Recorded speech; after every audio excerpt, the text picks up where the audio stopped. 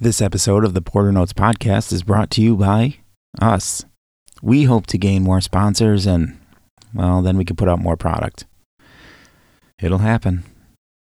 Let's get started.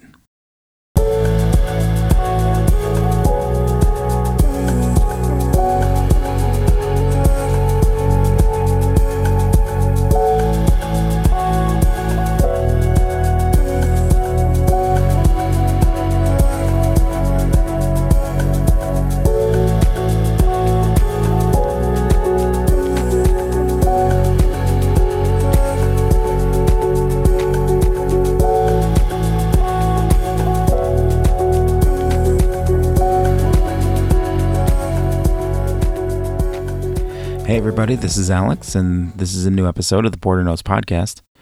How are you guys doing? Everybody out there doing okay? We're burning through the summer. This is my favorite time of the year, and under normal circumstances, I would be playing a lot more shows and traveling around quite a bit more, but this year, as we all know, is a little bit different. I mean, sure, it's a little bit challenging, the limitations that we have right now, but in the end, it's all going to be worth it. Hey, did you guys notice a little something different already? We've got a new theme. Yep. New theme music this week. It's a track by our good buddy Torch. He had this track, he had it posted and it seemed like it was a little bit unfinished, maybe a little bit of a workout for him. But I really liked it and I thought that we could use it for a few episodes. So I contacted him and he agreed. And well, here you go. So don't forget, you can check out all the Torch music that you want.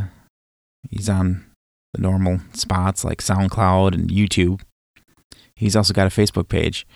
So if you want to go back into our podcast archives, you can hear my interview with Matthew Nygren, a.k.a. Torch. And, get a little bit of an insight as to who the artist is and the musician. He's a really nice guy. I'll put a link up in the show description so that you can check out more of his stuff. For this episode of the podcast, I've conducted an interview with Roscoe Foster. Roscoe is the leader of the funk, blues, rock, rhythm, and soul musical group right here in South Central Wisconsin. It's called the Rascal Theory.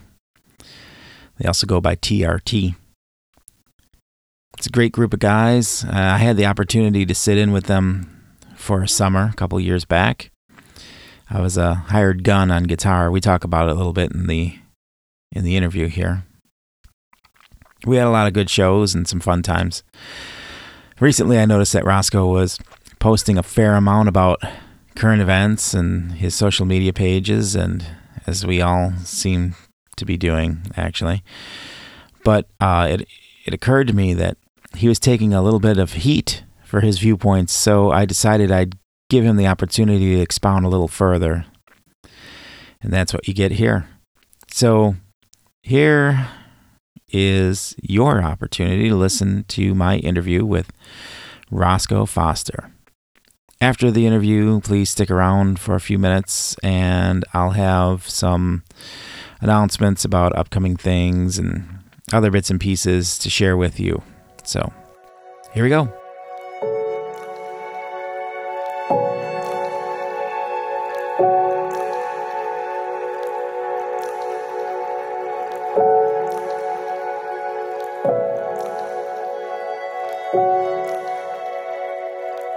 The Dells, like I said, has been cooking. Pretty much the last few summers have been absolutely insane for me. Mm-hmm. So, like I said, this is the first year that I've noticed a shortage in people. But then I guess it depends on the day because the weekends here is like nothing's going on in the world. Just like you, Jaco has been playing Cedar and Broadway this summer. And, of course, coming in because going home doesn't matter how long it takes to get home, right? But we're always behind showing up. So we all hate the bridge. Right. So as soon as I cross the bridge, I cut over at the Showboat and go past Zinke's. Yep. And when I leave at the end of the night, which is, roughly around midnight, Mm-hmm. it's as if there's no, like you said, there's no difference anywhere there from anywhere, anywhere Summers passed. I passed by Nig's Bar, and they were Yeah. just shoulder to shoulder in there. Uh-huh. Uh-huh. And I mean, I guess, in some of the things that I've said and posted, I know have been controversial. I've always insisted on this, Alex, that we question our government, Mm-hmm. that we never just take anything at face value. Mm-hmm. Why? Because I feel like the minute that we stop questioning them and then holding them accountable, we're in a lot of trouble. Sure. I never said to anybody, don't wear a mask. I never disqualified masks. I never disqualified the virus. Mm-hmm. I, however, said you have to think, where are people's minds at? Like you said, at Nig's Bar, everybody shoulder to shoulder. And I think in the past few weeks, I've seen maybe a handful of people in masks down on the strip. Yeah. There in the Dells. And Yeah. you're like, is this not going on? Or do we just, I mean, how are we navigating this? We can't have a nation that half of us are, trying to make this better than half, or like, well, no, it's not a problem. Right. And I guess what my problem comes in at is I see people shaming people. I see the attacks happening, and I don't agree with that, because I can absolutely disagree with you on many points, but I will respect your position. I Sure. respect your right to have your viewpoint, whether I agree with it or not. And I think that it's kind of like people that say to me, I don't understand how people support President Trump. And there are some people that support Trump. There's some people that don't. And the people that don't say, oh, well, and so we called each other names. And I mean, I've been called a libtard, I mean, Yeah.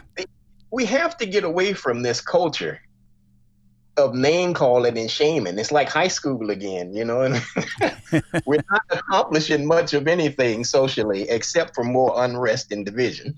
Right, absolutely. I couldn't agree with you more. The old adage, I may not agree with what you say while I will defend your right to be able to say it. There are certain things that what I like in this world is I like the simplest answers for everything, right? I like that. I oftentimes find that the most elementary answer is usually the truth, right? Or at least the closest thing to it. Mm-hmm. And like you, I agree. Well, first off, let's run a little background here. You and I are both from Chicago originally, correct? Uh-huh. Uh-huh. So whenever you hear something about a corrupt politician or somebody who's crooked, it's no surprise to us. Oh, no. Not at all. So when people are shocked by that, it's to people who have been through it, we just say, well, very much, and we'll discuss this in a little further detail. But the last thing that we ever wanted to do in my neighborhood was call the police for anything. Oh, most definitely. Because they made things worse, and I think people are waking up to that around the nation now. Certainly. Well, I think, Alex, that we asked the police to do too much, though. I think that's part of the issue. Because these days the police have to be surrogate parents, they have to be foster parents, they have to be social workers, they have to be mental health workers. It's not as cut and dry as show up and deal with a crime. It's so many variables at play. I mean, you have to look at some people that are committing criminal acts aren't necessarily criminals. They have a mental health crisis. Yes. So we put too much on the police, and when they get overwhelmed and they overreact, then we overreact. Sure. I don't believe in this defund the police thing. I think there are portions of it that are reasonable, but I think that the titling of it, as far as defund the police, I mean, how do we do that? And how does that work and still maintaining safety in our communities? I mean, certainly we don't want the Gestapo on our streets, but we don't want our streets overrun by criminals. You do realize we cut a lot of prisoners loose when this COVID thing first happened. Sure, So sure. and And need the police. let's take it back to that for just a moment. And the point that I'm getting at, as far as simplicity is concerned, when I look at the pandemic, I look at it like this: it is occurring in too many places. It is affecting too many people from all levels of social strata for it to be engineered. We know this. Now, whether or not we're getting all of the facts from every place, that could possibly be up to conjecture at this point, right? Because places like, not to single too many places out, but places like China and Russia, they're not necessarily forthcoming with their information here to the United States, if not the world. So that much I can say, okay, I'll get along with that. But when you start seeing that it affects more than just your everyday average person on the street or homeless person or something like that, that's when you start realizing that there's nothing that's manufactured. Now, that being said, the fear is definitely manufactured. Definitely. I think that you can be respectful, and I think that you could be smart with what you do. And those of us who have a little bit of a skepticism regarding the powers that be know that, don't leave it up to somebody else to take care of you. No. Take care of yourself. And if that means wearing a mask, if that means staying home, if that means whatever it means, that's one thing. The other side of it is, and I would really like you to speak to this a little bit here, is the blatant disregard for other human beings that seems to be surfacing under the guise of patriotism and you can't tell me what to do, that sort of thing. Well, here's my thing, Alex, and I mean, it's going to land me in a weird place here, but just bear with me. Sure. I think that a lot of people freak. Oh, I haven't got a haircut. Oh, I mean, for real? Yeah, I mean, or I can't do this or I can't do that. And here's my thing for the consideration of other people. I think social distancing is a good thing because if you're sick, certainly stay away from people. Okay. I mean, that's like a given. It should be. Again, one of those most very simple, basic, elementary rules. Simple. You don't feel good. You know that what you have is contagious. So stay away. Stay at home. Right. Where we run into problem with is, I think sometimes the engineering creates a perfect storm. For instance, there are some people that would say, well, why should I have to wear a mask? Because if the mask is protecting you, if I don't have a mask, how are you in danger? And you can't grab hold of that thinking. Sure. I'm the kind of person that here's where I'm at with the mask, and I'll tell you directly. When I go out and I need to be in the midst of people, of course. I watched the guy go past me the other day though on a Harley with a mask on. Yeah, a bit much. You gotta kind of use some common sense in the process too. There was a lady driving down the street here, down Clare here, in a convertible in a mask. I mean, when people that resist the mask see that, they feel like that's justification. You see what I'm saying? Right. And then people that are doing the mask, I mean, just feel like it's got to be a blanket deal. But it's not just the mask. There are other guidelines: washing your hands, sanitizing services, right? Observing social distances. But nobody is scrapping over those things. It's the face covering. Listen, yeah, I was in the Apple line the other day for a half an hour out in the heat in the mask. I get it. And then when we went in the store, we were in the mask. I get it. When I came out and I finished doing what I got and I got to my car, I took the mask off. I was okay. I don't think that you should have it on 24/7, but I do think that if you're going to be around other people, you're going to be interacting with other people in broad, crowded situations, that you should. Sure. Observe some manner of safety, like I said. But however, Then you look at Texas, where they're saying they were discussing whether they were going to have them wearing the mask even in their own homes. And I laughed and said to my wife the other day, can you imagine sitting in your house all by yourself, especially if you live alone? With I mean, so there's got to be some common sense Right. in it. And that's the biggest problem here in America is our common sense. Mm-hmm. Case in point.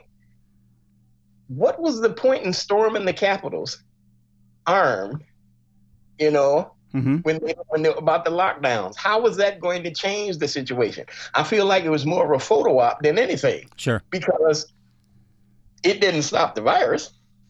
It didn't stop the lockdown. No. It just created another thing. Then people said, well, why is it okay for them to go storm the Capitol? You see what I'm saying? And so we create these perfect storm situations being inconsiderate of others and of common sense. It really comes down to that. It's common sense. Like I said, it's common sense. You sneezing, you coughing, if you absolutely necessarily got to go out, please cover it. Please, I don't want to be sick. And, I don't share too much of my private life in my public persona. But right now, my wife is, we're dealing with cancer. So we certainly are dealing with a compromised immune system. Absolutely, yes. So I have to be mindful of it, and that's the reason why I told people, please stop attacking me. You got to understand, I'm not battling you on this because we have to observe it in our lifestyle. Exactly what's going on with her health right now.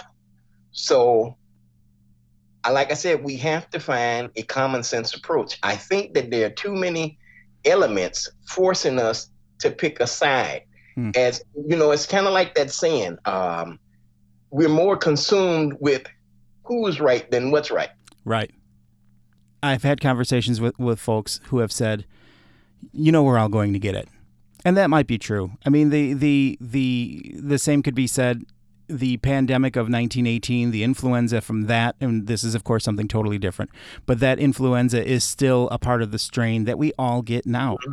So the chances are, yes, we are going to get it. But if I can do something to stave off getting it until at least there's some effective treatment, because people who are ventilated, still, only 40% of them have a success rate to getting off the ventilator.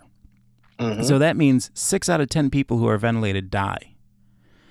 So until there's something, and I'm not even holding out for a cure or a vaccine, although, hopefully that's coming down the road. But even just to be able to know that if I get it, there's a better chance that I'm going to survive it, not based on numbers, based on scientific fact. Then I would feel a little bit more at ease. And in terms of wearing the mask, we're really not supposed to be around each other right now anyway. So if somebody's arguing, well, I can't wear a mask for 2 or 3 hours, you're not supposed to. You're really supposed to put the mask on, go do what you need to do, take the mask off when you get in the car, and go home. Yes, go home. And stay home. Yeah. You're here in Wisconsin just like I am. The night they open the bars, all those fools are out there. Oh, my gosh. Again, shoulder to shoulder. And that hasn't changed any, not one bit. It's only elementary that this is going to continue to increase and run rampant. And it's unfortunate because some really innocent people are getting, are being affected by it. Everybody talks about, and we'll get into this too if you have the time to do so, everybody talks about the bad apples that spoil the whole bunch, and that's a phrase that's used quite a bit. But in this particular case, I mean, you can't help but wonder, where's the decency, where's the sense of community among the people who are going out and doing these things? Well, I think, like I said, because we don't employ common sense. I personally have to tell you, if I got mandated to wear it 24/7, that would aggravate me. Sure. It would agitate me beyond words. Sure. And I would probably fight that stridently. But I agree with what you said. You put it on, you go do what you got to do, you get back home. If you're in your house, you should be solid. Right. Here's where my thing I say about I want to question. We've been in this situation before. We've not had this strain, But back when swine flu was out, I had it. Hmm. I got that. I remember the Zika virus. Sure. Yeah. And the mosquitoes and the free, and so Mm-hmm. everybody went out and you got your off, and you didn't complain that you had to get off the spray to keep the extra mosquitoes away. It's just what you did because you didn't want to get the Zika virus. Right. You see what I'm saying? Why does everything have to be so overwrought? When we put it in a situation where people feel like their rights are being trampled on or impinged, then you get the angst and the anxiety. Then you get the defiance and the rebellion. And I feel like there's an element of society that's pushing that narrative to create that disconnect. Look at the rest of the nations on Earth that have flattened the curve. Mm-hmm. Yeah. You see what I'm saying? And they did it, and we're done with it. Right. Now, you can understand that where people's frustrations, minds, for one, we got told back, it was in March, 2 weeks. Right. 14 days. We're in July now. We're getting ready to go into August. I mean, you see what I'm saying? So then you have to, for me, I want to question and say, okay, so that we didn't do that right. So what's the next step? What's the plan? Right. Because just telling us what you've been telling us for the whole time, nobody's doing that. So now we got to give us something. Right. Right. That, okay, what's the next step? It's kind of like you're a parent. You got certain things that you do as a parent and you see they're not effective, then you got to take a different route. Sure. Well, here's the thing, though, in this situation. If people were effectively, because like you, I remember 2 weeks, 1 week into it, they're like, oh, now all of these other things that we thought were going to be okay, we're going to have to close those down too. And then that stretched on and stretched on. The statistics are, if we would have paid closer attention to staying at home during that time period, much like they did in New Zealand and other nations around the world, then we wouldn't be in the position that we're in. So then that begs the question, based on that logic, if they would have listened, we'd be okay or better, right? They didn't listen. So now we have to change it up. Well, how can we change it up for people who don't listen to begin with? Well, but that's what I'm saying. We have to be careful because we don't want to get into a position where we're strong-arming people. Mm-hmm. But we have to pay attention to, I guess I have to say it to you like this. One of the biggest problems that people have with adhering to it is the shifty facts and positions that have happened. I mean, initially, like I said, the Surgeon General came and he said, listen, and we just agreed with this. So this does not disqualify a man. But a lot of people take this as he disqualified. He said, it's not healthy to wear it 24/7. Right. Not healthy to have it on if you don't absolutely need it on. Mm-hmm. See what I'm saying? But he didn't say it wasn't necessary to have it. Right. People didn't take that. They said, said that we didn't. You see what I'm saying? It's kind of like I said, like having kids. Do we half listen and some of the instructions get lost? However, you got to look at it like this. In 2018, we had 800,000 deaths to just the regular everyday flu. Mm-hmm. You see what I'm saying? Mm-hmm. My question to the government is, if you know these things are happening and every year we get a flu season, how did we, in the middle of winter, not have enough PPE? Right. You see, I mean, so they do things to make you question, you see, and or they plant a seed of doubt. It's a very sick game where you twist people inside out and you give them, instead of clear directions, you give them multiple directions. And which way do we go?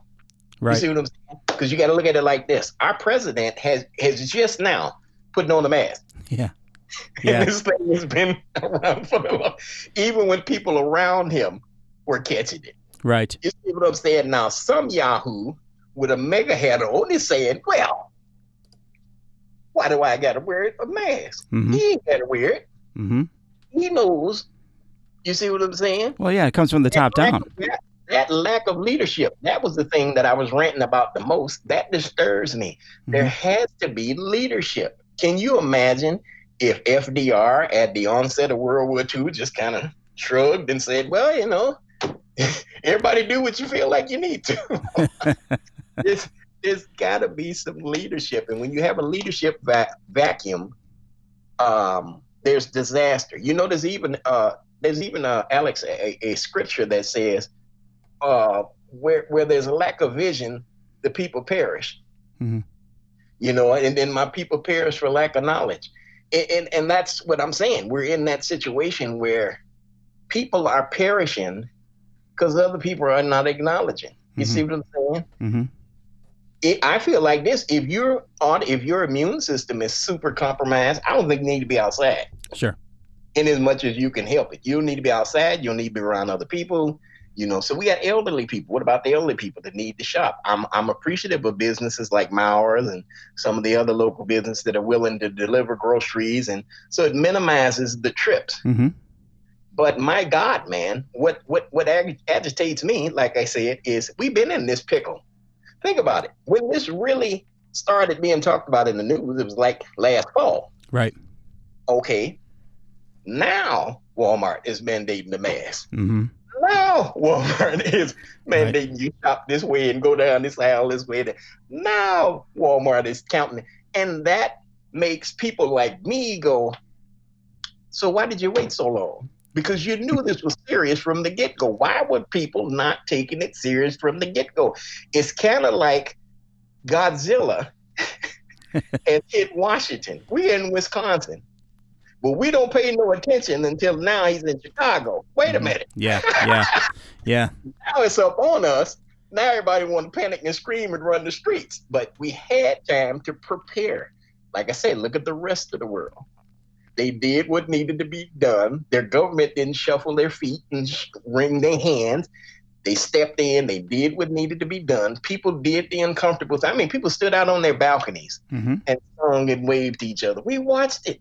And now you see those countries and their numbers are down significantly. We didn't do it because in America, there's a false narrative. And this narrative goes, you're free to do what you want to do and be who you want to be. But that's really not the truth here. And so because of that confusion, I mean, look what happens when confusion happens. It's just mayhem. It's chaos. I mean, how did we really think that we could count on leadership from the Celebrity Apprentice? Not knocking his business acumen. I mean, hey, that is what it is. But you need somebody that's going to say, hey, I'm going to listen to the facts that are being presented to me. You see what I'm saying? Well, that's why we had the pandemic force. I'm going to surround exactly. I'm going to surround myself with smart people because I don't know. I'm going to surround myself with people that do know. It's kind of like this. I know that I'm not technically the most skilled technical musician. So I'm going to make sure that I surround myself with sound musicians. You see what I'm saying? I'm going to put myself out there like that and not have that in place. I recognize my deficits and I'm not too proud to say, hey, I need some help. I need some assistance. I need another voice. I need another this. I need another that. This knucklehead that we have in office now has skewed all of that. And some of the most ridiculous suggestions in the world. Maybe we can shine a really bright light on the inside. How do we do that? Right. I don't know about you, but I'm in no hurry to shove a flashlight up my butt. So how do we do that? Oh, we're going to inject disinfectants. I mean, so there has been that. And you have to think about it. And this is I don't believe in insulting my fellow Americans because everybody has a right to believe and think what they think and feel. But if I voted for him 16, I would really have to reconsider that now based on what I've seen over the last few years. I tell people he has done predominantly Republican policy-wise what your average Republican would do. Not an issue with the policy. My issue is with the tweeterettes and the misinformation and the defiance of scientific facts. You dismantle your pandemic team. You pretty much you have Fauci stand there and say this, and then you come right behind him and disqualify what he said. And so that's how we find ourselves in this situation. Anyway, as far as this pandemic is, and here's the sad thing about it. I don't mean to rant too much, but here's the sad thing about it. In acknowledgement of what I started out with, here in the Dells, our economy runs on travel. Right. In my personal opinion, I don't think they should have opened anything up here. These places are hot spots. Right. For that kind of transmission. Like Noah's Ark, they open up. Oh, well, when you're walking around the park, you got to wear your mask, but you don't got to wear your mask on the ride. Can't you catch it on the ride? So you see what I'm saying? Is you don't leave wiggle room.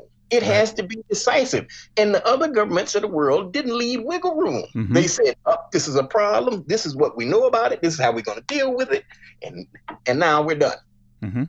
We said, well, I don't know about that. And, I don't know this. And then it started. And I had to be honest with you. I don't trust anything from a nation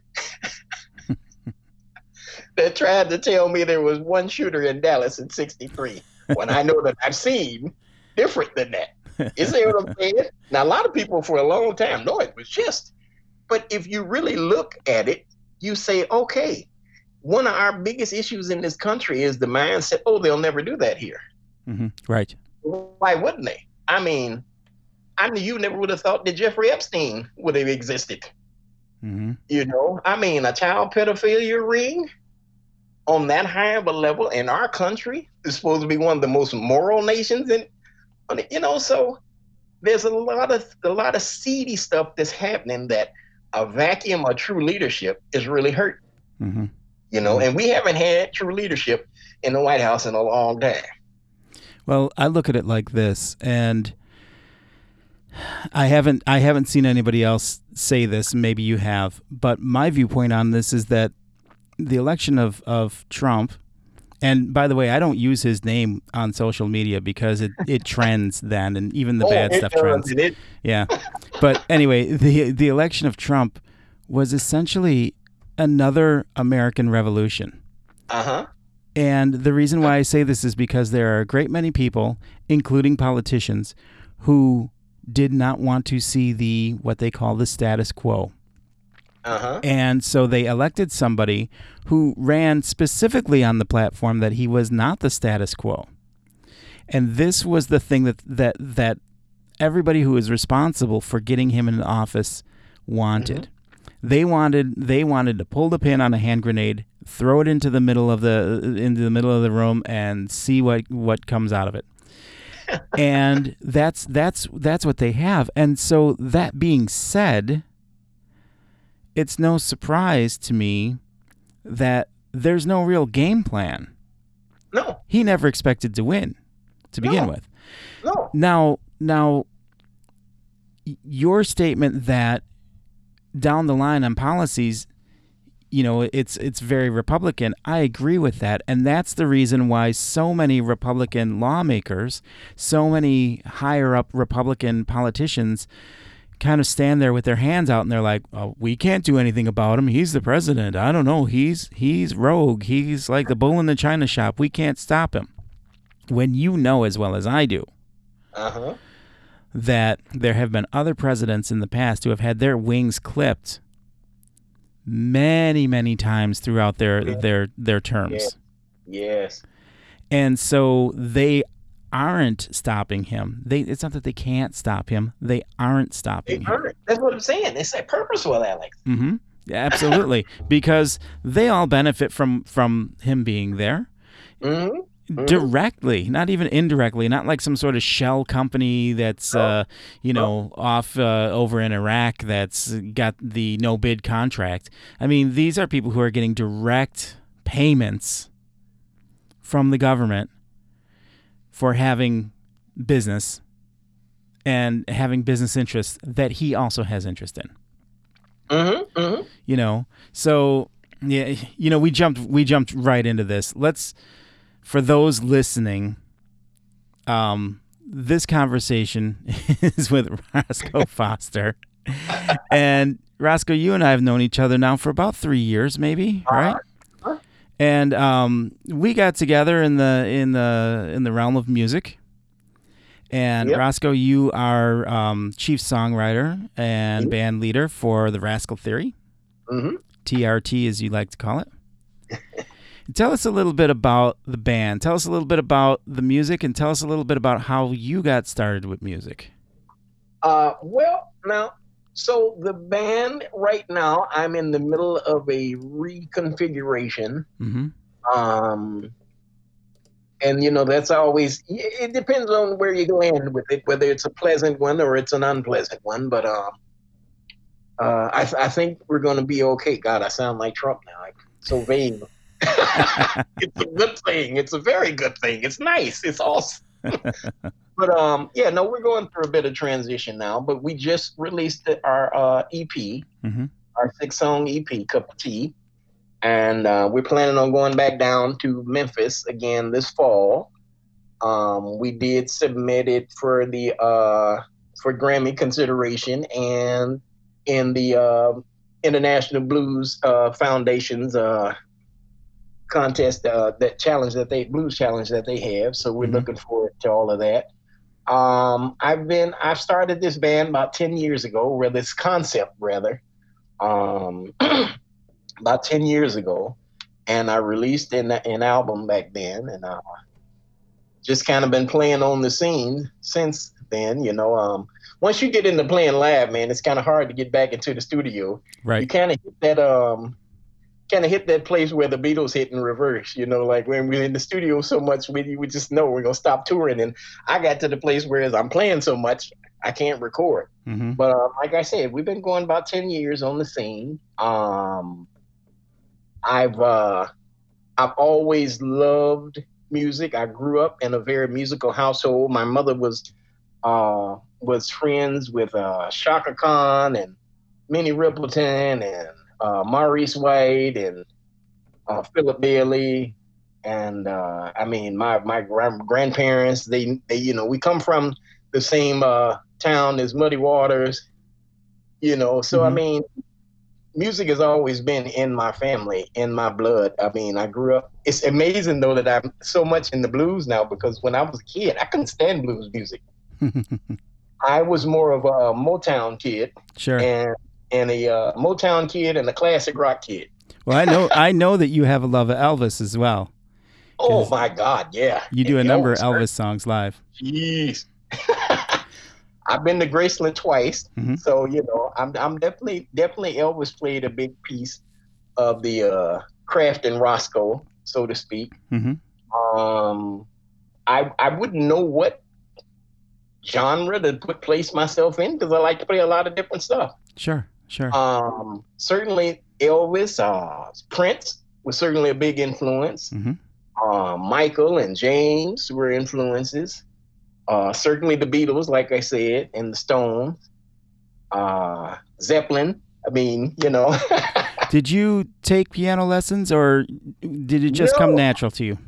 No, and that's what I was saying to you, that I recognize I'm not a technical piano player. Mm-hmm. I pretty much taught myself how to play the keyboards, and there you go.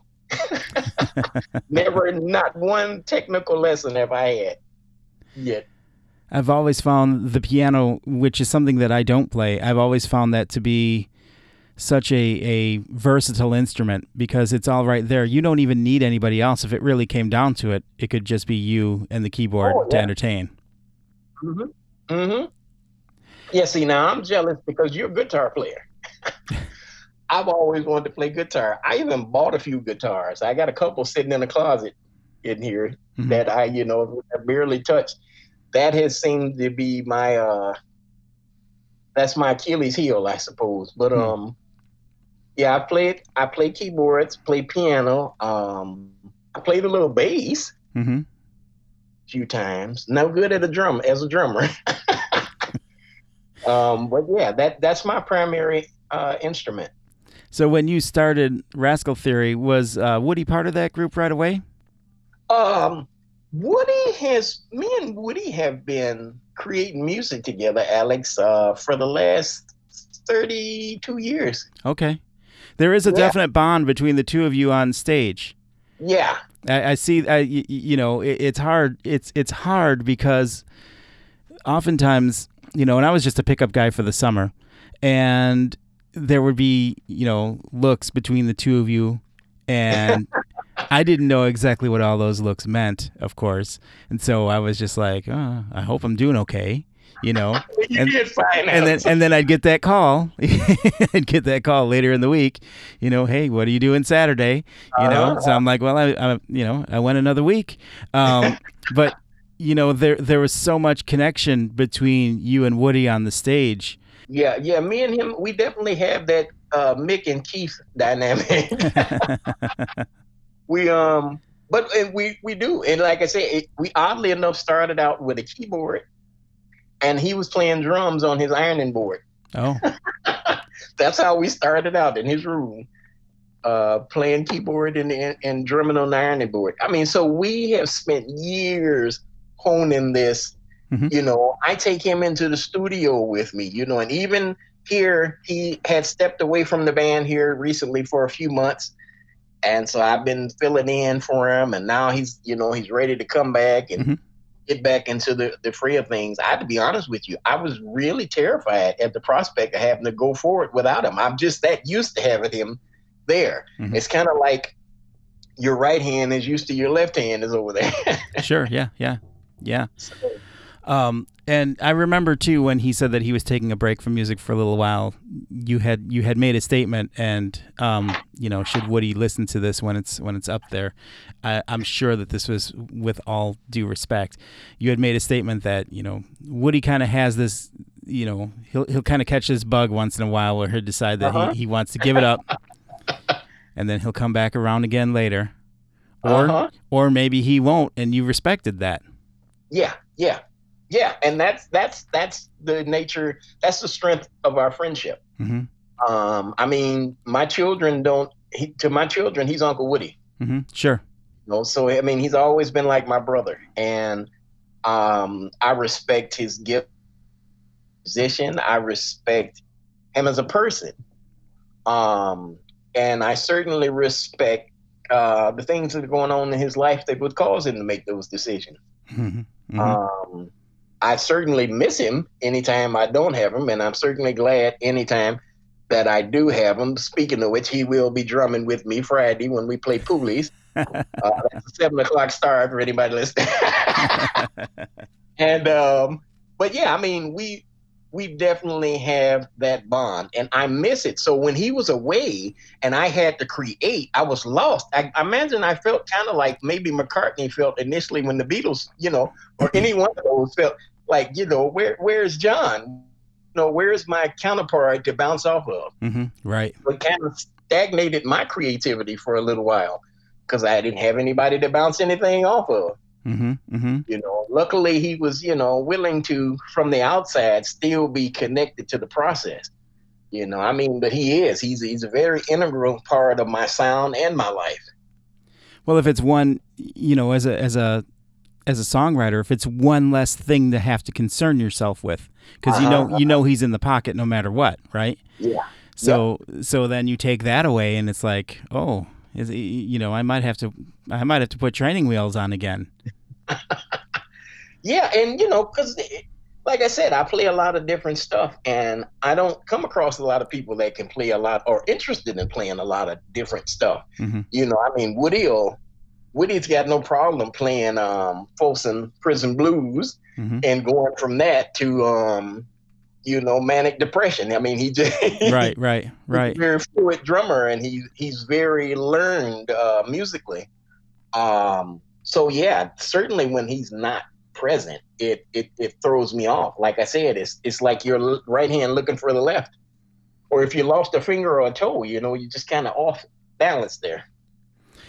So how are the crowds responding to the new songs? How are those going over? Oh, they're loving them. It's amazing when Paul Flipowitz says that at one of my songs he wanted to cover, and he thought that we were covering somebody else. So to me, I mean, that's a really big compliment when he comes and says, "Whose song is that, man? That's a hot one."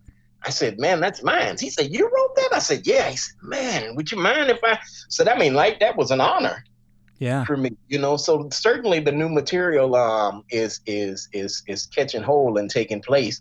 I mean, taking root with people, and I'm glad about it. I'm not a musician that's wrapped up in accolades as much as I am and having a good time with my friends on stage. Thus, I can play for a room of 3 or a room of 300. Sure. Doesn't make it. Sure. Well, yeah, that's the difference too, isn't it? When it comes down to entertaining, I mean, when you're hired to entertain, then you're going to do. Because I've been with you when you've done more than one go around to Sweet Caroline. You're going to do what people are going to want, and and that's part of it. I mean, it's never been, for me, it's never been more crucial than now, because people really need that hour, 2 hours, 3 hours, whatever, however long they're going to stay there at the side of the stage with you. They need that right now to forget about the problems. It's healing, Alex. It's healing. Music is very healing. Mm-hmm. And it's been healing to me during this process. So certainly, and maybe you've experienced this too, having the loss of gigs, when that's something that, you just kind of part of you, has been kind of painful, but I understand, and I'm not bitter. I'm willing to play outdoor shows more so than I don't think I'll take an indoor gig until someone says something different. Yeah. But certainly outside gigs, I'm loving it, and but that's always based on the weather too. Of course. That's your other variable. I've had a couple of Dale's dates here canceled because of rain, and it's really a bummer because at the end of the week, I'm looking forward to those 2-3 hours of music. Yes. Yeah, I think it was Alice Cooper who had said, those 3 or 4 hours that he's on stage were the times that he felt normal. Mm-hmm. Any other time, I mean, that's what you're getting paid for, right? You're not getting paid for the performance because that's what you love to do. You're getting paid for, the time it takes for you to drive there and setting up and hauling gear around. And I mean, that's really what you're getting paid for, is the work part of it. Those 3 hours go by so fast in comparison. So fast. And I feel terrible because sometimes I have guys playing with me and they'll say, "Man, are we ever going to take a break?" And I'm like, "Oh, I have to remember, everybody's not like me. Everybody's not like, man, we got 3 hours." Yeah. I don't honestly remember us taking breaks, actually, the summer that I played with you. Now that you mention it, I don't remember it at all. We took a few. Maybe we did. Yeah. But normally, if the crowd's into it and the band, and we're really clipping along, if it's going, it's going. I mean, I once played a straight 3-hour show clean through down at Showboat. At the end of the show, I got ready to say, "Oh, we're going to take a break." And my wife says to me, "Honey, that's it. That's the end." I said, "Oh, wow. We just played through." But we had such a crowd, and they stayed there for 3 hours. I mean, talk about feeling like a big name when you keep people there with you for that amount of time. Mm-hmm. I don't do this for the money. And being a local playing musician here in the local area, if you're playing for money, you're in trouble. Right. You're honest. You're honest about that. Yeah, I started playing out in right around 99 or so, and I was happy when I walked away from a gig with $100 in my pocket, and I'm happy now if I walk away with $100 in my pocket. Exactly. So, yeah. Well, and to talk about what you're saying about performing, outdoors as opposed to indoors, and I totally agree with you on that whole on I'm not going to play indoors until there's a lot more proof that that's going to be a healthy environment. But I also feel, and I'm sure that you do as well, I also feel like I'm not going to do those shows because of the people who are going to be there.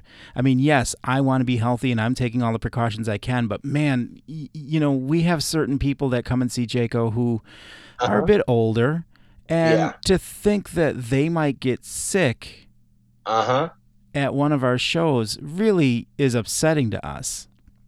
So we don't want to be responsible for somebody we don't want to be responsible for somebody getting sick because they came into a situation that they shouldn't be in just to see us.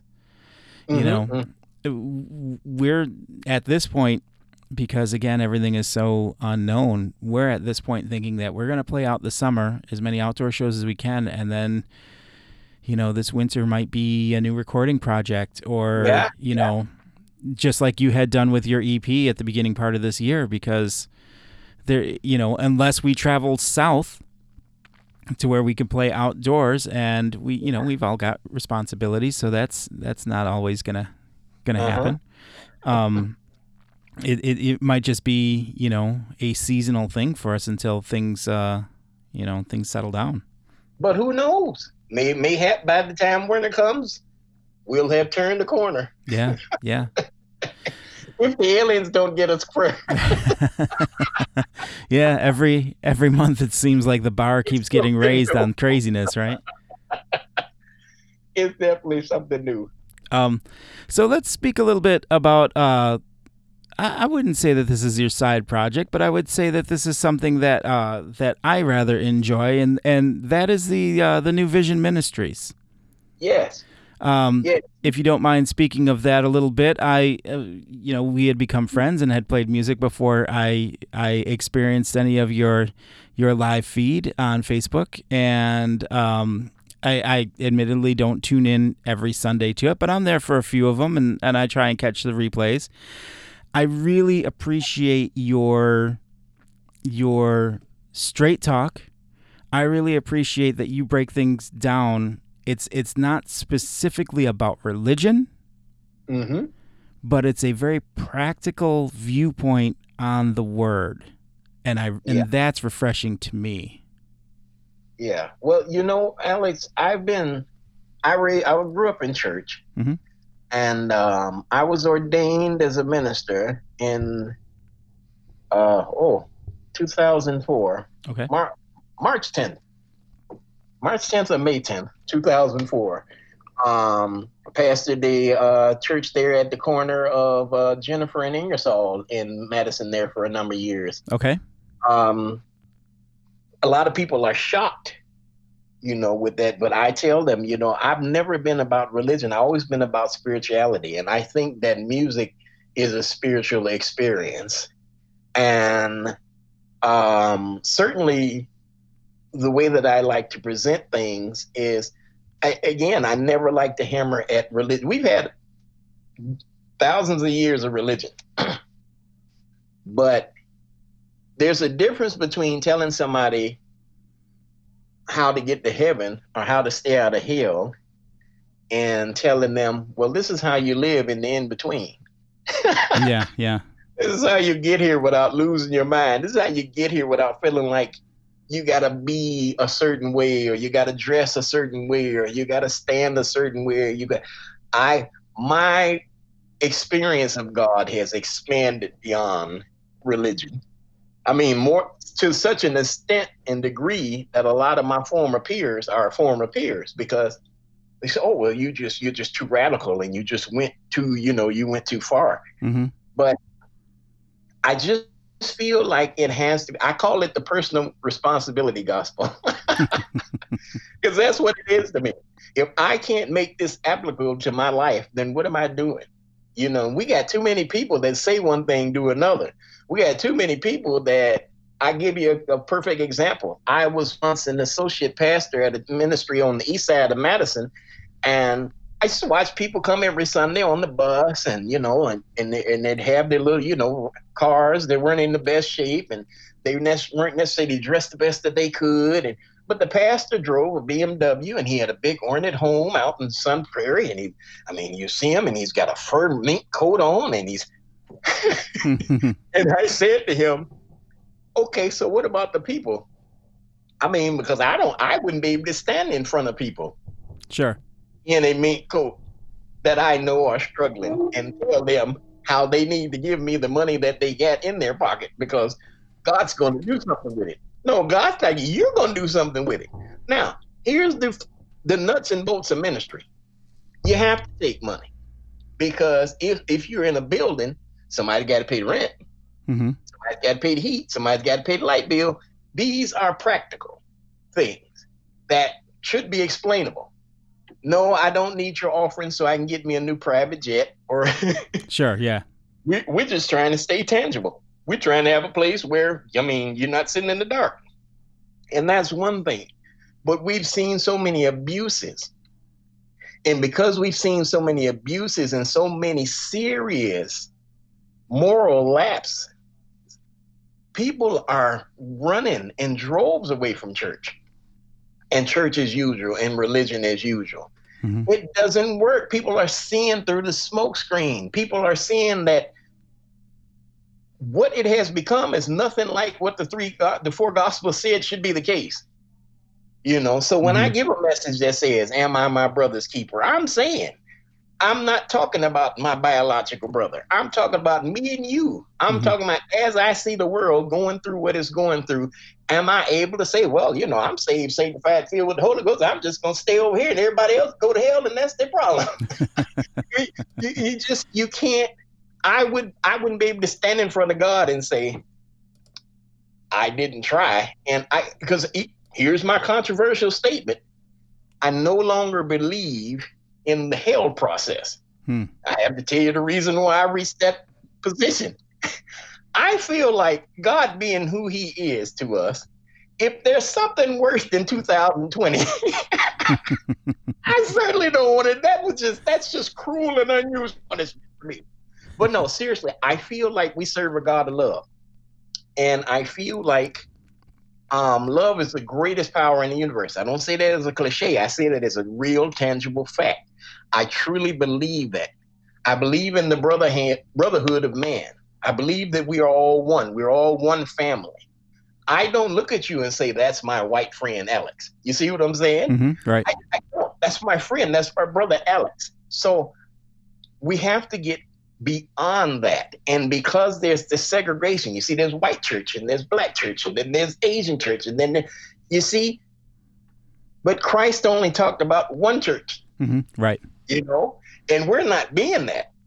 So we're failing the world, even in the midst of this pandemic. We saw mental health cases and things, rise, and ministries are not, are making adjustments, but it's kind of like Walmart. It was at the last minute. Right. How many people fought? Well, how come we can't go to church? Dude, there's a sickness going. Do you really? How many? Think about the people that are in church. It's kind of like you said, Jacob. Right. Most of your people that are still church-going people these days are older people. Okay. And it's not reasonable or tangible to me to put a lot of elderly people together and, have them under. I believe firmly in the God takes care of those who take care of themselves. You see what I'm saying? So I don't know if you saw it. I know I'm kind of shooting all over the place, but I don't know if you saw it. But Kenneth Copeland put out a video, and some DJ took it and remixed it about COVID-19. And I'm sitting there and I'm watching this, and I'm shaking my head because you got to understand, I grew up on Kenneth Copeland. My family was really big into that, stuff growing up. So I'm just, and it's going to disappear, and no, it's not going to magically disappear. No, we cannot say, oh, if you come to this church or this church at this time, we have to stop. We have to get practical. Right. You see what I'm saying? Because here's the thing. When people do experience the supernatural or the paranormal, they don't really know what to do with it. And it doesn't necessarily always go the way that you think. Sure. So we have to be careful in misleading people down the path to utter destruction under the guise of redemption. You see, because you can live any kind of way you want to, as long as you land in the pastor's pockets. The pastor, he's got 2-3 kids out of wedlock in the, and stuff like that I care not about, but they seem to care enough about that it's a big thing. My thing is, are we feeding people? Are we clothing the homeless? How are we nurturing our spirits? How are we nurturing other people's spirits? Sometimes you don't need to take the Bible, and you don't have to beat the Bible over anybody's head. Just love them. Sometimes it comes down to You don't need to hear about Jesus. You hungry. Here's a plate of food. Um, the band 21 Pilots has a song Heathens that I love so much. And one of the lines in it, I want to make sure I quote it right, says, wait for them to ask you who you know. All my friends are heathens, don't you know? Ask, you exactly. I don't have church friends. I don't. Most of the people that I know that I call friends are other musicians. Now, I have people I met through the church circles. I simply don't associate with them anymore because I feel like it's like Jonestown. It's like Waco. It's like Right. we're not dealing with reality. And I don't feel like God is not outside of our reality. We have to be careful. If you say you have people right now that's saying, oh, things that are happening now in the world are like what's in the book of Revelation, and here we go, and this thing is happening. But it's almost like we're pushing it there. Mm-hmm. Right. Well, let's see what's going to happen. So meanwhile, people are dying, people are hungry, people are suffering, and people are getting richer, and people are getting poorer.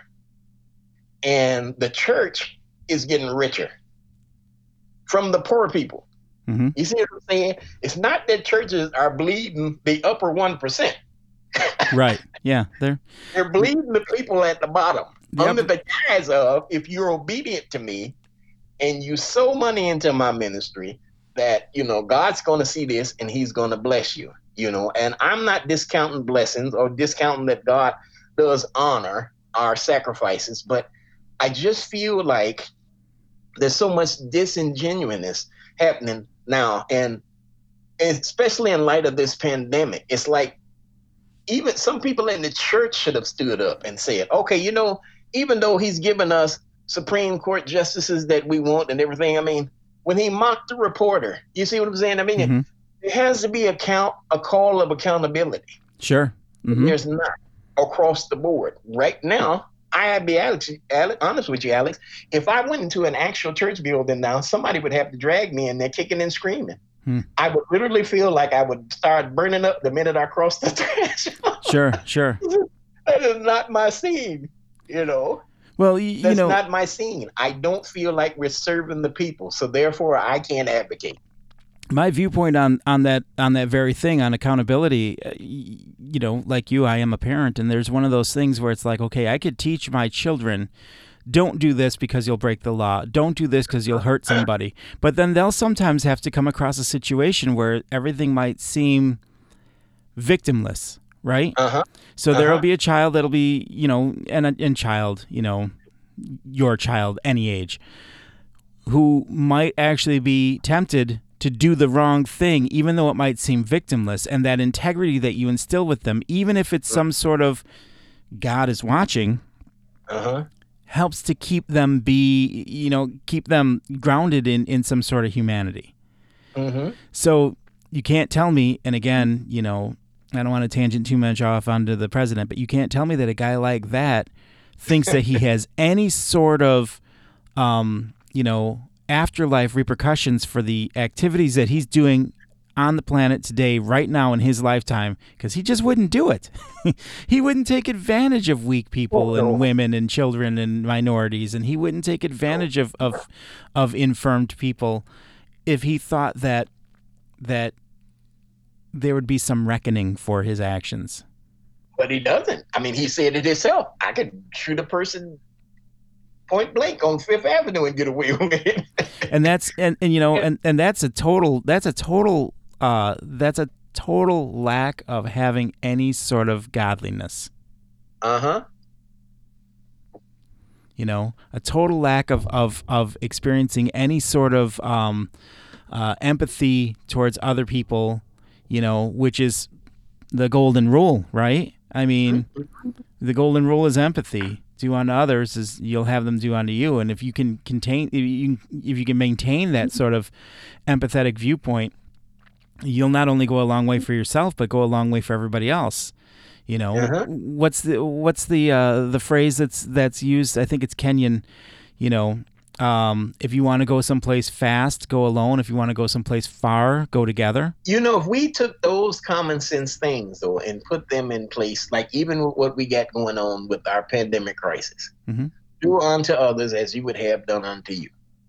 Just be, just looking out for your brothers and your sisters. Yeah. Like you'd want somebody to look out for you. Yeah. When I did that thing, like I said about the brother's keeper, and I was using the Good Samaritan as a point, mm-hmm. I feel like that right now as a nation. I feel like the people that want to be defiant without reason. You see, there's one thing to be defiant on I need more, or I need to understand, or like me. I'm not going to, like I said, I'm not going to wear the mask 24/7. I'm going to wear it where I need to wear it. Mm-hmm. Because that's the purpose of it. It's mm-hmm. supposed to have a use. Right. You see what I'm saying?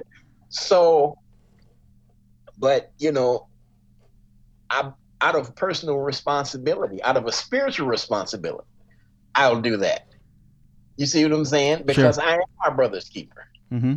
And I don't want to be part of the problem. I want to be part of the solution. Mm-hmm. I think that in order to hit that place, you have to have some kind of moral center. And that's what's missing with so many people. That's why it's so hard to consider anybody outside of yourself, because it's simply not there. Right. We could be on here for hours, Alex, talking about the breakdown in the family system and the education system and in our social system and our communities. These things have eroded our national heart. You see what I'm saying? Mm-hmm. Our national heart. There used to be a time where it was okay. You could safely stop and help out somebody mm-hmm. who was hitchhiking. Mm-hmm. I wouldn't do it these days. Right. For a number of reasons. What does that say? Or you see how many people have gotten robbed and killed trying to help somebody stranded on the side of the road that staged a car accident? You see what I'm saying? Mm-hmm. So we have created a situation where it's foolish to have a heart. And that's not real. That's not real. And so we have to fight back against that. We have to fight back against the dark. And I know I had said the other day, I'm just going to stop talking and this, that, the other. And then I had to come back and say, nope, because evil persists when good men stay silent.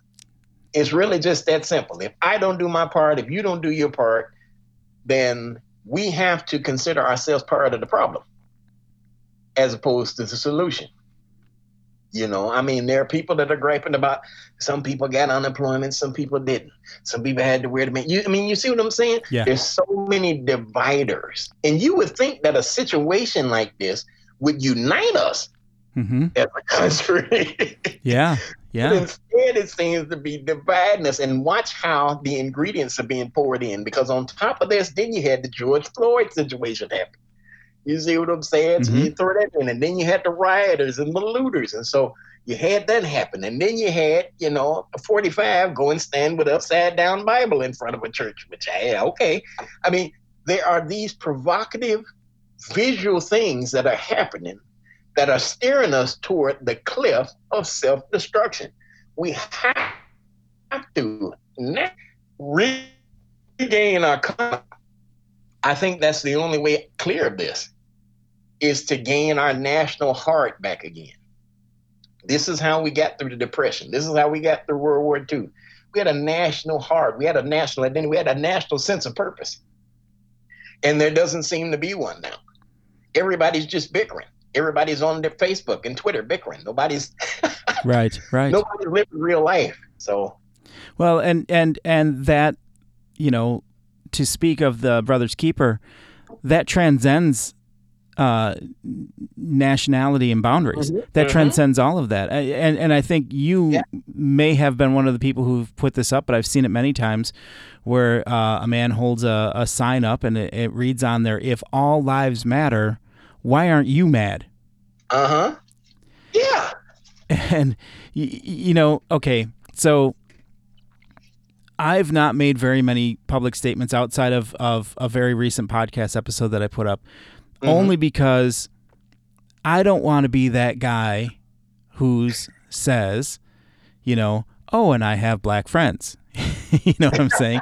Because that first off, that should not be any sort of qualifier, right? Yeah, not at all. You should care about everybody. But I will say this, knowing people from other ethnicities and other religious viewpoints and other sexual preferences and, just from other backgrounds definitely goes towards making a person more well-rounded. So it gives you an informed opinion as opposed to just an opinion, right? So there is some benefit to that, though a lot of times, it's played out, right? My black friend told me this, so I didn't want to be, I didn't want to be one of those guys. But the neighborhood that I grew up in, my family was one of only about 3 white families within like a 6 square radius of, my block. That being said, not only do I have an understanding of how we are all the same, because we were just as poor as my Mexican friends and my Puerto Rican friends and my black friends, but also we were raised with the same level of integrity that they were, and how you treat other people and how you respect your parents and how you respect property. And maybe that comes from having that much diversity around. Maybe that comes from not having that much money, or maybe that just comes from being graced with having parents, myself, my friends, all of us having parents that really wanted us to be better than they were. When I walked through the Civil Rights Museum in Memphis at the Lorraine Motel, I'm sure you're familiar because you've been to Memphis. You cross a bridge that is to resemble the one in Selma. And it really struck me, and I turned to my wife at that moment and I said, this wasn't ancient history. No. This is 50 years ago, 60 years ago, 40 years ago.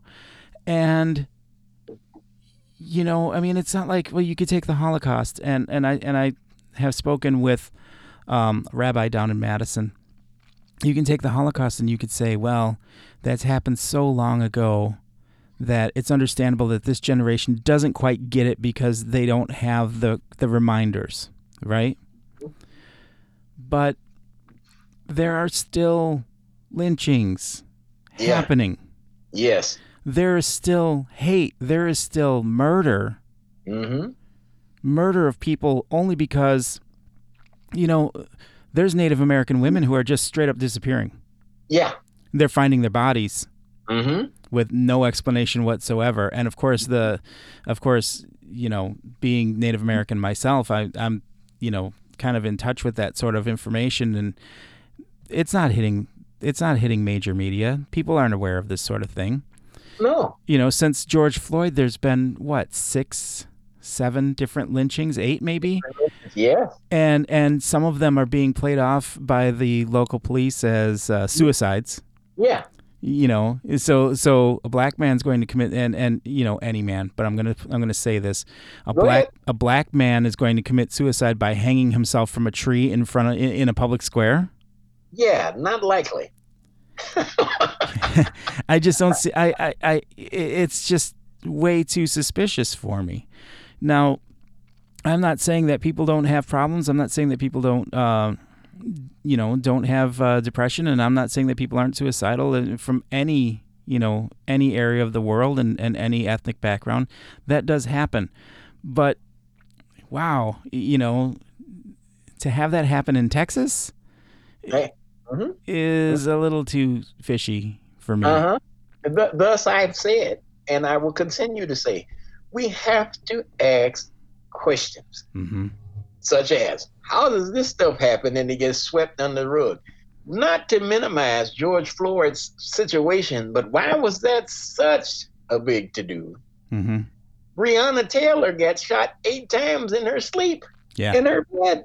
That just kind of missed the news cycle, and that's the stuff that bothers me. Such as, I'm going to tie all these elements together. Okay. For a long time, they were running graphs of the numbers of the cases, corona cases. You'd see it in the ticker tape at the bottom of the TV, or you'd see it down in the corner, or it was predominantly staged on the. And then George Floyd happened, and it just all went. You see what I'm saying? Are you trying to tell me that corona just said, Right. You got some stuff happening. I'm just going to hang back for a little bit and wait till you sort this out. Things need to be important. It cannot be what's sensational. That's my problem with the news, and the reason why I keep hammering that to ask questions thing and hold people accountable. Mm-hmm. Because certain people get to decide what's important to us. Do you see what I'm saying? Mm-hmm. It's not to say that George Floyd's situation wasn't important, but then I even got questions about that, such as why would they kneel on his neck right there at the back of the car? They were right there at the back seat. He was handcuffed. All you had to do was throw him in, close the door, done with the problem. and the officer who killed him knew him. Yes. They worked together. Yes. So it makes you say, why did this happen in the middle of this thing? Because it's like, we were doing the pandemic. Race riots. Mm-hmm. You see what I'm saying? Mm-hmm. And it's like, it's a dangerous thing when when we don't have that leadership at the top that can say, hey, I see all of this happening, but this is how we need to do. This is the priority. This is the way forward. We're going to handle this. We're going to handle this. We're going to handle this. This man has taptoed and danced around every major issue that is happening, and it minimizes it to people. And we are such a visually stimulated culture now that, you're seeing something, you're watching it, and then you go, oh, squirrel. Mm-hmm. Because there you go. And that's what's happening. You see, that's what's happening with our racial issues. We have to understand why things are being presented to us. We didn't need to see the cop's knee on his neck for weeks. Mm-hmm. Mm-hmm. You see what I'm saying? Right. What did they think that was going to stir up? And then when people got stirred up and began to take to the streets, oh my God, what's the matter with them? Why would they do this? When you poke the bear. Mm-hmm. Right. You see, like running into a lion's cage and slapping him on his ass. I mean, you just you got to deal with the aftermath. We are a country that's a world that's built now, like I said, on the sensational news cycle. So therefore, there are so many serious problems that are just dropping through the cracks or being swept aside.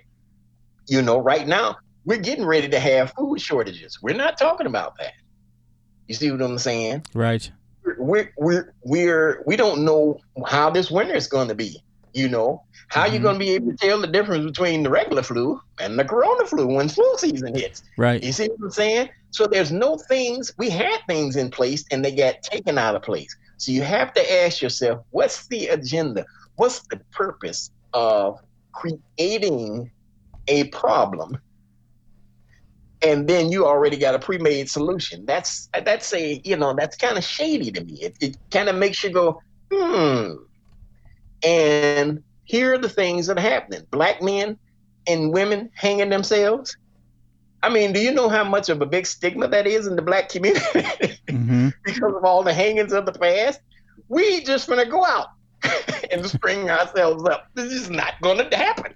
Okay, it's like we ain't gonna go running headlong, making a bunch of noise into a Klan meeting. Hello, it's stuff. It's not making sense. But what is it happening for? Why would they hang a black man?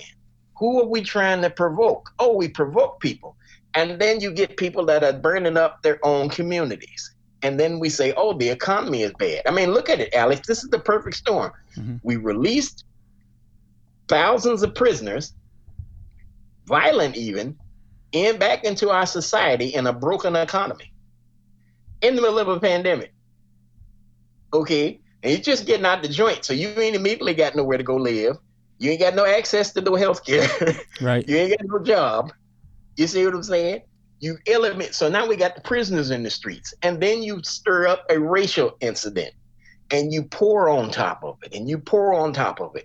And now you got people going around tearing down statues, which I personally disagree with.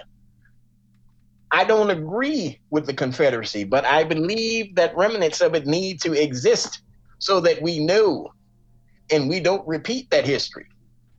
You see what I'm saying? Sure. I don't know that tearing down our history is going to fix it. You see, I don't know. Now they're talking about, oh, they want a demolition Mount Rushmore. I mean, come on. I'm not going to go for that. And I'm not a gun toting, kind of. Right. But I'm not going to go for that. And so, like I said, we have to question and get to the root of who's stirring in the elements and stirring the pot. And a lot of people don't want to do that. That's too hard to do on a day-to-day basis. Some of us are concerned with, I'm worried about how I'm going to make it from the day to tomorrow. Mm-hmm.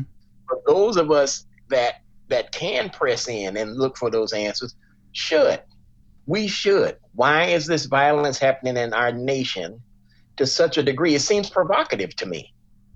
It does. It seems provocative to me.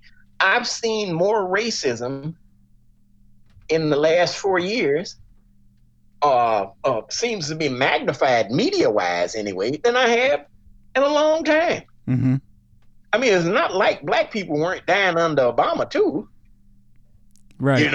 Right. Or Bush or Clinton or the Bush before him or Reagan or Carter or Nixon you see what I'm saying? Mm-hmm. This is not new.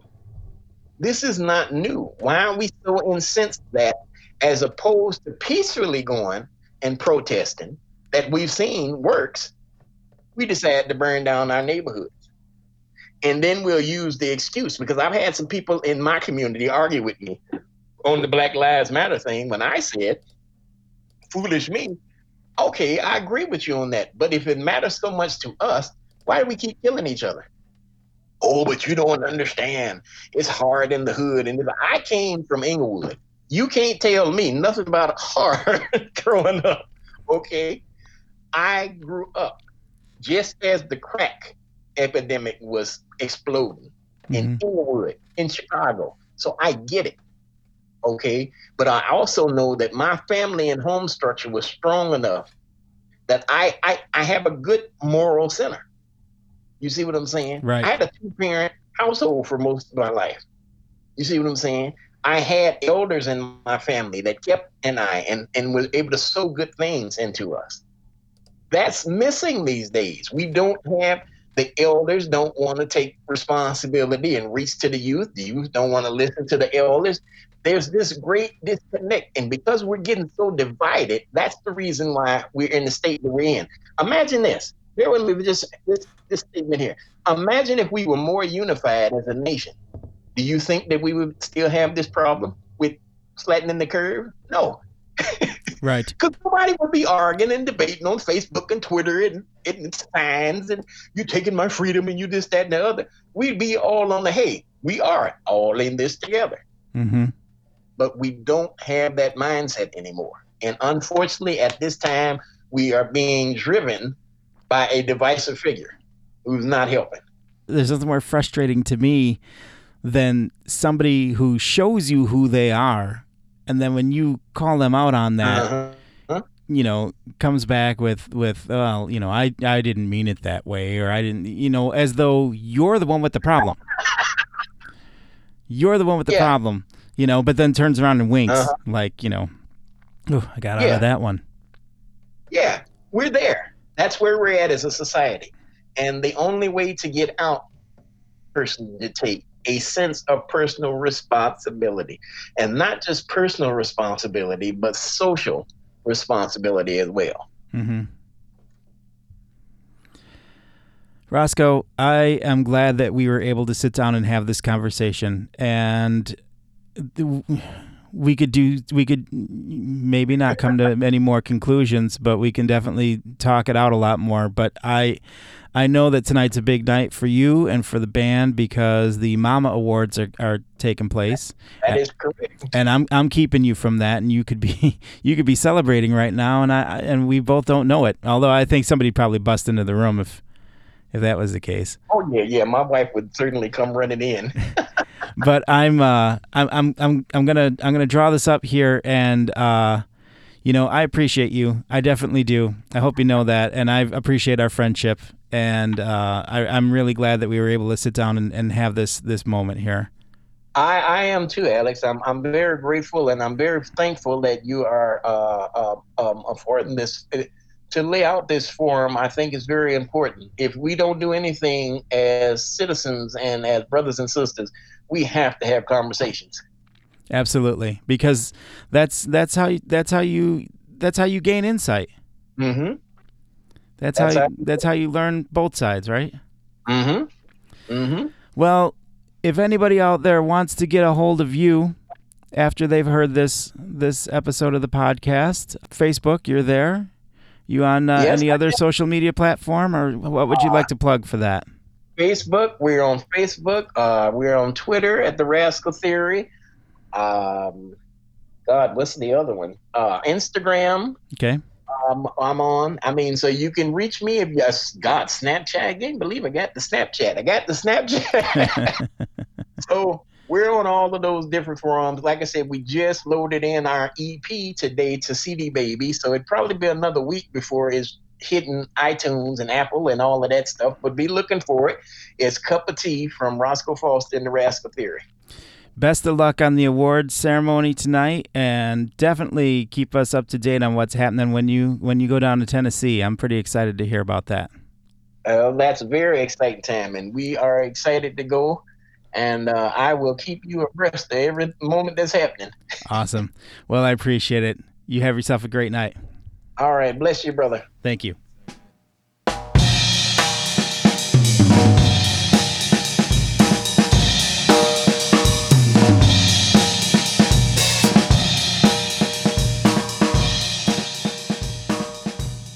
So there you have it, a little time spent with Roscoe Foster of the Rascal Theory, TRT.